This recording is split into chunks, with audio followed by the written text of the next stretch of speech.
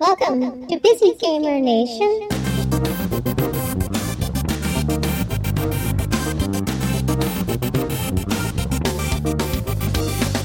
My name is George Masri. I am one of the team that's launching the game Chromancer. We're the Started Hair is the name of our company. We're an indie company here at PAX, launching a Kickstarter and putting an online card game together. The Kickstarter is live right now. We are live through September 18th. The history is pretty simple. We're a lifelong card game players. We've competed internationally in a lot of these games. We started them in the mid-90s when they came about, and this is not a company that was founded to create a company. It was actually the reverse. We created this game 7 years ago to play, and gradually over that time the game mechanics have improved and perfected, and we finally got to the point where we realized we should launch it, and Kickstarter is a means to do that and pay for the art and so forth. What's left to do is just put the art and the UI in the game, and that's why on September 1st I'm making the statement that we're launching as soon as December, assuming a successful Kickstarter. We have the game design, we have the technology behind it, and so forth. And for that reason also we're, unlike many projects, allowing people to playtest our game during the Kickstarter. We do have alpha playtests that go on. They're not completely open at the moment. One has to buffer the incredible masses of the public, especially when one doesn't quite have a great-looking game pre-art in it. But it's going pretty well. I think people are enjoying the mechanics and trying something new. Tell me about this game and how does it fit into the CCG universe? Oh, great question. Well, look, I mean, we're guys that love CCGs. We play all of them. We've Kickstarted all of them. We're going to be addicted to all of them. And as people that are really familiar with card games, we do love them, but we do find a lot of the time that when we play a new game, it feels a lot like Magic. It has all very similar mechanics, and that kind of puts you in a position where you feel like the strategy is something you've already thought about and you already know. So we wanted something really new, really different, not Magic plus a mechanic, but something that works totally differently. And that's what this game is, to the extent that your instincts as a card player will often make you lose the game before you figure out the strategy here. And in a very brief nutshell, the reason it's so different is because the target of the game is not to knock your opponent's life to zero. The target of the game is to disable your opponent from playing the game by literally taking out of play his deck, his discard pile, and his pool of resources, which are the structures through which most people play a card game. And as you do that during the course of the game, it changes the way he has to play. So if you knock out his bank, for example, he can't save resources from turn to turn. If you knock out his deck, he can't draw for the rest of the game. And that actually ends up affecting a lot of things in our game, including deck building. You're going to have to come up with a deck that enables you to keep playing the game without automatically losing just because you can't draw cards, and so forth. And of course, our card design, which we've come up with over some years, supports that a lot, whether it's an undead creature that will emerge from the graveyard directly, the discard pile, into play, so that if my opponent is milling my deck into my discard pile, it's an advantage for me, and so on, and so on, and so on. So is there like an extra layer of strategy involved? Absolutely. There's sort of what you might call meta strategy. We refer to it as adaptive strategy, which is that you can't come to a game simply with your own deck strategy and expect to win. You have to come to a game ready to react to what your opponent's trying to do to you. And at the same time, it's a little bit like poker in the sense that what your opponent is doing is probably more important than what you have in your hand. You need to figure out what his weak point is in his game and then effectively be able to disable him as quickly as possible. Is there any bluffing involved? There is a lot of bluffing involved. One of my favorite things to do in this game is to use a dual-colored deck that includes the black color, which plays invisibly to the opponent. So what I end up doing a lot of the time is I'll put a visible army in front of one of his targets, he'll move all his defenses over, and then of course on the next turn my invisible group of armies right next to his weak spot become visible and attack him. That's something you can only do online, incidentally, and we've really enjoyed as tabletop card gamers moving to the online space and incorporating some of these features you couldn't otherwise do. And hey, it's been 7 years of design. I think we've come up with a whole bunch of mechanics that are really fun. So tell me a little bit about the story. Well, you know, we are a very probably rare example of an indie company that launched its original 5 members, one of whom was actually and is a professional fantasy writer.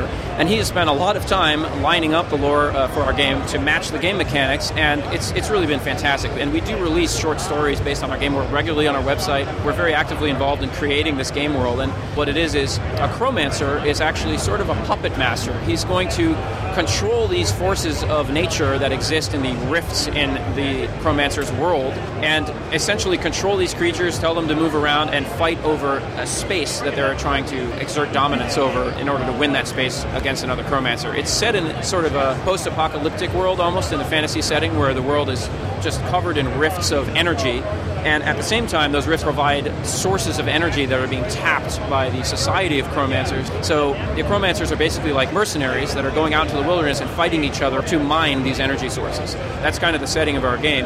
The actual game plays as a card game insofar as that the Chromancers use cards to concentrate their magical thoughts into summoning creatures. So our fantasy, if you will, really parallels the actual card game very, very well. You're actually playing a fantasy player who is using cards in a fantasy world, in other words. You mentioned there's multiplayer. Is there a single-player campaign as well? Or? That's a great question. We are a dual-style game, so naturally it lends itself to being a two-player game where you're playing PvP, but we are very keen on having an AI version of the game where you can play PvE, whether it's for deck testing or whether it's because you prefer playing offline. Or even learning the game. Or just learning the game, tutorials and so forth, that's right. And it goes in the other direction too. Even though it sets up as a two-player game, we want to have multiplayer, whether that's through drafting or tournaments or other types of emergent gameplay. One of the things that really matter to us as card players who have been on the receiving end, if you will, of games that we feel are really good but don't quite have the UI or the options we want, is we're trying to offer a lot of things that are missing in other games. And one of those things is just the ability for emergent gameplay, coming up with your own rule sets, coming up with your own ways to play the game. Of course, there is a standard rule set for ranked play, but anytime you start a game of Chromancer, there will be all of the rules of the game that pop up in front of you, and you can toggle any of them or adjust any of them so that you can play custom games. Wow. And we're really hoping that the player base will come up with a rule set that they enjoy playing with, and then we can end up enforcing different versions of the game for their benefit. So you can maybe have different rule sets that you combine to come up with your own variants. Absolutely, and that's very easy to manage actually as an online company. That's one of the advantages we'll have. We'll be able to have different tournaments formats and different drafting formats and so on and so on. Will you be able to download a set of rules and say, I just want to use this set or that set? Oh, sure, yeah. Well, absolutely. Customization on that level is a huge advantage of being online, and it kind of is a head-scratcher why some online companies in general continue to enforce these rigid rules that exist in the physical world. That's kind of the whole reason you go online, is to get rid of them. Rule sets is an example. Another great example is deck building. I mean, we don't understand why there are some games that refuse to let you use the same card in two different decks. I mean, we're online. I don't want to have to shuffle my cards every time I play a new game. Our deck building system is actually really, really something we're passionate about. We have a public archive on our website available to everyone, even people not logged into our website, what we call the Arcanum. And it is a place where anybody can list a deck list that they have, kind of a loadout for a deck, if you will. And those decks can be voted up or down by the community. They can be organized by win rates and so on. And then you can literally get that deck into your personal account just by clicking on the icon next to the deck. It gets copied to your account, and with just a few mouse clicks, you can filter your collection to see how many of the cards you need. You can filter the marketplace to see what is the cheapest price I can currently pay to complete this deck, and so on and so on. Those are actually not difficult in any way to implement. It's just a matter of designing it properly, thinking ahead of time that players might want to do this. So do you pay for the decks, or? Well, we distribute very much like a physical card game, that is through booster packs and starter decks and so forth, but our actual monetary exchange is on online currency, which is something that players can grind for. So we are actually a free-to-play game. Players can earn every card in the game by playing the game. And that's coupled with an absolutely unfettered, completely free trading economy. You can trade anything to anyone for whatever you want. That goes way beyond just cards and packs of cards and online currency. It includes things like avatar accessories. It includes things like tickets to tournaments, possibly tickets to events that you create yourself as a player and design the rules for. And it will eventually extend into a place that we want to go with emergent gameplay, such that, for example, a player might write a newsletter about the state of our economy and sell subscriptions of that to other players, having us enforce the transaction. So you say it's an online game. What does that mean exactly? Well, it's a browser-based game, so it can be played in anything that has a browser-based capability. It's built in JavaScript as opposed to Flash. It will run on literally anything, whether it's a phone or a tablet or a computer. It's very lightweight, very fast, and being online implies a lot of things that are good, and because we're very adamant about it, it's not going to imply a lot of things are lost from the physical card game.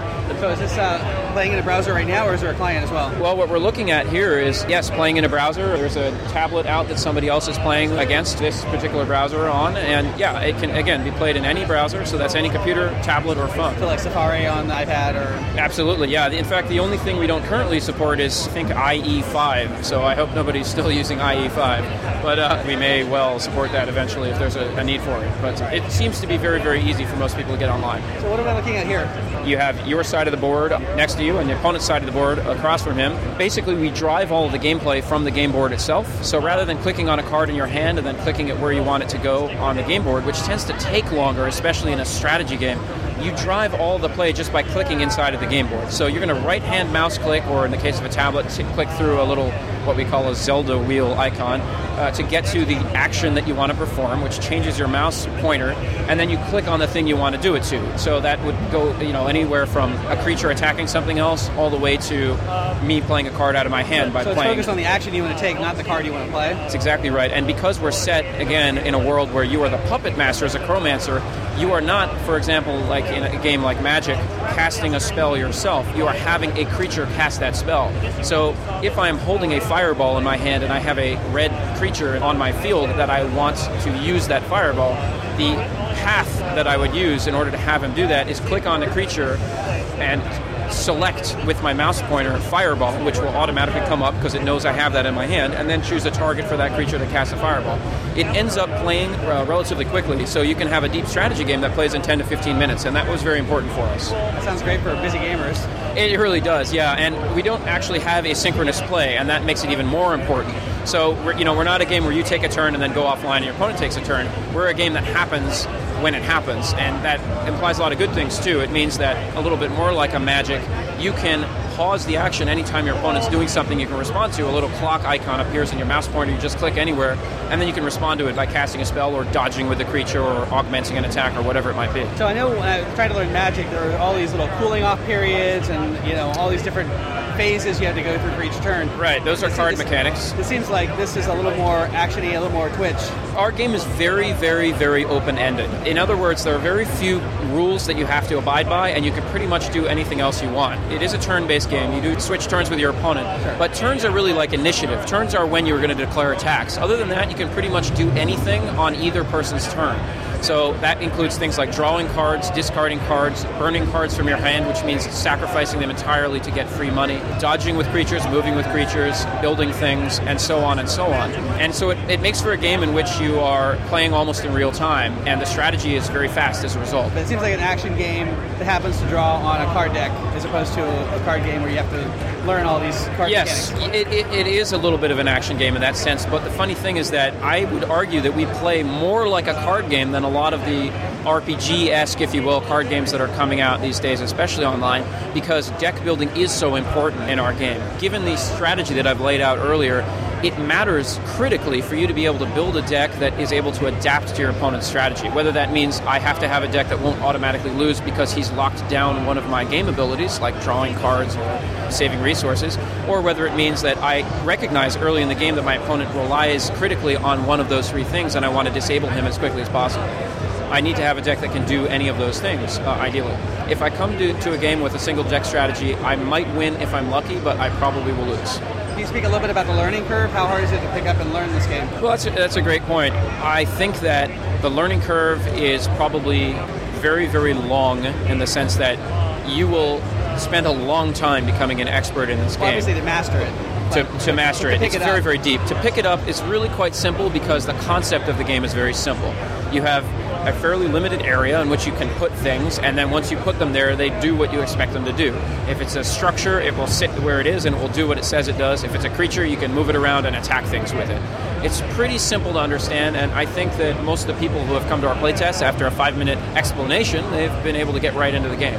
That will actually get better as our UI gets better. We do currently have a couple of things that are maybe not obvious when the opponent is reacting to something. The UI doesn't quite tell you as clearly as it should.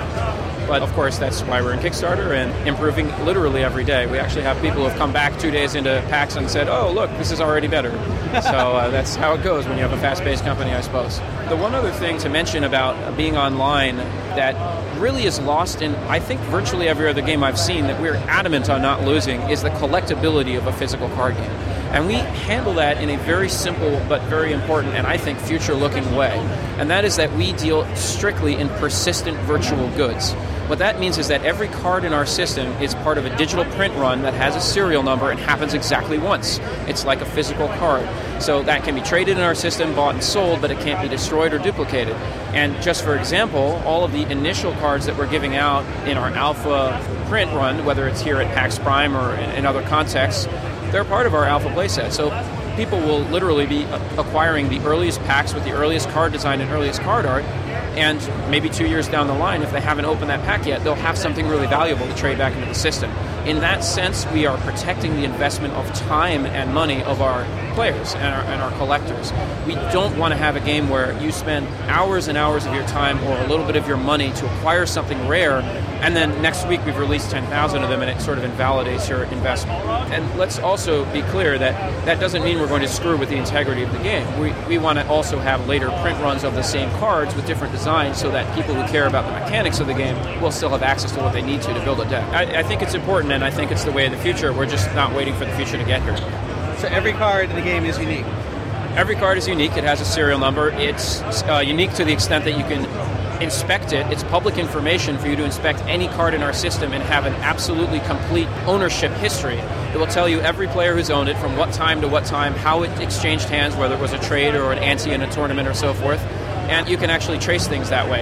That actually doubles as a little bit of a safety mechanism for us, because we intend to have a lot of value in our player marketplace through this method, where some cards are really valuable because they're rare. It doubles a little bit as a counter-hacking and counter-cheating mechanism for us, because it will be easy for players and us to trace the origin of cards and the exchanges of cards. We're hoping to engender a little bit of like an eBay mentality, culture, if you will, amongst our players, where you're only going to want to make valuable trades with accredited traders and so forth, and it's going to be very black on white that you should not be trading from people who are trying to scam you and cheat the system. That's easy for me to say. It's very, very hard to implement something like that, but we're very, very keen to be careful and have a lot of public information and be aware of this problem to fight it as much as we can. So right now people in the community are playing this game? Well, we are pre-launch, obviously, and all of our playtests are closed right now, which means that people have to basically ask us for access, and we have hours at a time where we allow people on. But there are many people who have tried the game. It is completely functional. It just doesn't have the art or the UI we want in it yet, so it's a little bit clunky. All the mechanics are there, which is why people are enjoying it. We do have a good number of cards enabled. We only have 2 of our 12 colors enabled. It's a vast game, but that's good enough for playtests. We are playtesting currently in September, and we'll be playtesting all the way through the end of our Kickstarter and on through the launch of the game this winter. So if people want in, the best way to do that is support the Kickstarter, right? Well, yeah, I mean, obviously, if you pledge our Kickstarter, you're a backer, and we will pretty much let you in when you want, but as a reward for being a Kickstarter backer. But, we're very happy to let anybody who comes to our website and wants to create an account, we're happy to let them into playtest. It's very easy. You just drop us a forum post or an email and say, hey, I'd like in. There's tons of information out there on us, who we are, how our game is going, all the things you need to know, including up-to-date information about the latest playtests and so forth.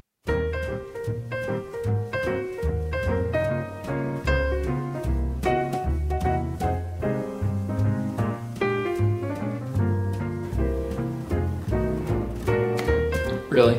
There it is. Hi everybody, I'm George. And I'm Matt, and we're here to tell you about a great new game called Chromancer. Find show notes, music credits, and other details at busygamernation.com/WAC podcast.